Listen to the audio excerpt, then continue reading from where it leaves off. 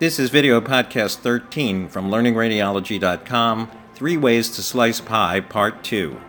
Hello, I'm William Herring from Albert Einstein Medical Center in Philadelphia.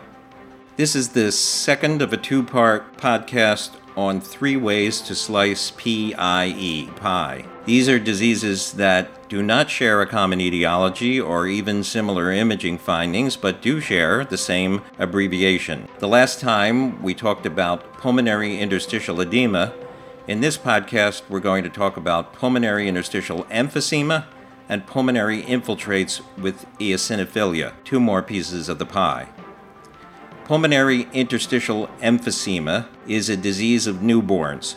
They're almost always premature. They almost always have respiratory distress syndrome, hyaline membrane disease, and they virtually always are on a ventilator. It usually occurs on day 2 or 3 after birth. The earlier that it presents, the more ominous the sign. The air in pulmonary interstitial emphysema is actually in the lymphatics, and it may appear as very small bubbles of air on the chest radiograph or have a streaky appearance. It is a frequent precursor to the development of a pneumothorax, sometimes a pneumomediastinum or even a pneumopericardium. This is an example of a premature newborn with pre-existing hyaline membrane disease who developed pulmonary interstitial emphysema. And you can see in the close-up that there are numerous small air bubbles that represent the pulmonary interstitial emphysema. This is another child who had severe and extensive respiratory distress syndrome, who developed pulmonary interstitial emphysema and then developed this right-sided pneumothorax, which is indicated by the black arrows. Pulmonary infiltrates with eosinophilia is the last piece of the pie. This is a group of diseases affecting the major airways or the lung parenchyma, which are associated with either blood or tissue eosinophilia or both. Eosinophilic lung disease can be classified by the clinical severity of the disease. Leffler syndrome has a relatively mild course. A somewhat more intermediate course occurs with eosinophilic pneumonia, and some of the more severe reactions are seen with hypersensitivity angioitis and polyitis nodosa. Eosinophilic lung disease can also be classified by etiology. It can be idiopathic, it can be associated with a specific etiology, or it can be associated with connective tissue diseases or vasculitides.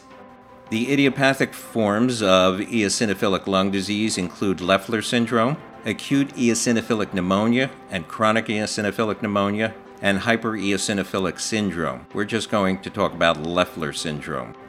Usually patients who develop Leffler syndrome have a history of atopy. They may be asymptomatic or highly symptomatic with the disease. The symptoms are usually fever and shortness of breath. The disease does tend to run a somewhat mild course most of the time. It is associated with blood eosinophilia, and biopsies will also show eosinophils in the parenchymal opacities. The classical imaging finding in Leffler syndrome is called reverse pulmonary edema because the opacities are along the lateral chest wall instead of close to the hyla. The airspace opacities can be single or multiple. They are frequently transitory in nature, and the reduction in the size of one opacity with the appearance of a second is suggestive of Leffler syndrome, especially with eosinophilia being present. This is an example of Leffler syndrome. The red arrows are pointing to airspace opacities which are arranged along the lateral chest wall, sparing the hilar regions and affecting the outer aspect of the lung, the reverse of pulmonary edema.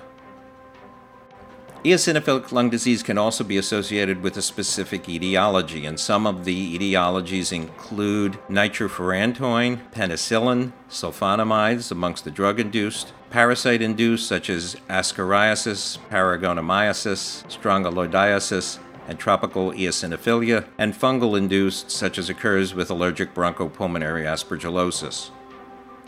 The drug-induced eosinophilic lung diseases fall into two major patterns. They're either interstitial edema. This is seen with the urinary tract antiseptic nitrofurantoin, furidantoin, or they can be patchy, fleeting airspace opacities, such as is seen with penicillin, sulfonamides, and hydrochlorothiazide. This is an example of a reaction to nitrofurantoin, furidantoin. There is basically pulmonary interstitial edema present, and the findings will disappear shortly after removal of the inciting agent.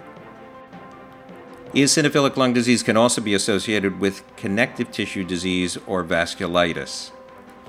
The connective tissue diseases that have been implicated include rheumatoid disease, Wegener's granulomatosis, allergic granulomatosis, and polyarteritis nodosa. This is an example of Wegener's granulomatosis. You should think of Wegener's when you see multiple nodules of varying sizes, most of which have cavities, especially if they extend over a period of time. The cavity in the left upper lobe is thick-walled and has an air fluid level. The cavity in the right mid-lung is thin-walled, so cavities thick and thin-walled are seen with Wegener's. To recap, three diseases that all share the acronym PIE, P-I-E, are pulmonary interstitial edema. Remember to look for fluid in the fissures, curly B lines, pleural effusions, and peribronchial cuffing. Pulmonary interstitial emphysema, which occurs in premature newborns, almost all of whom have hyaline membrane disease and who have been on a ventilator. There are small bubbles of air that are seen throughout the lungs. And pulmonary infiltrates with eosinophilia. There can be multiple causes, as we've seen. The airspace opacities with pulmonary infiltrates with eosinophilia tend to be fleeting or transitory. They may be the reverse of pulmonary edema and laterally placed in the lung. So here's your mini quiz. Use the pause control on your MP3 player or computer. Here is an example of one of the forms of PIE. This is a 4-day-old. Pause the player. Decide what you think it is. And if you said that you thought this represented pulmonary interstitial emphysema with multiple small bubbles of air throughout the lungs, you would be correct.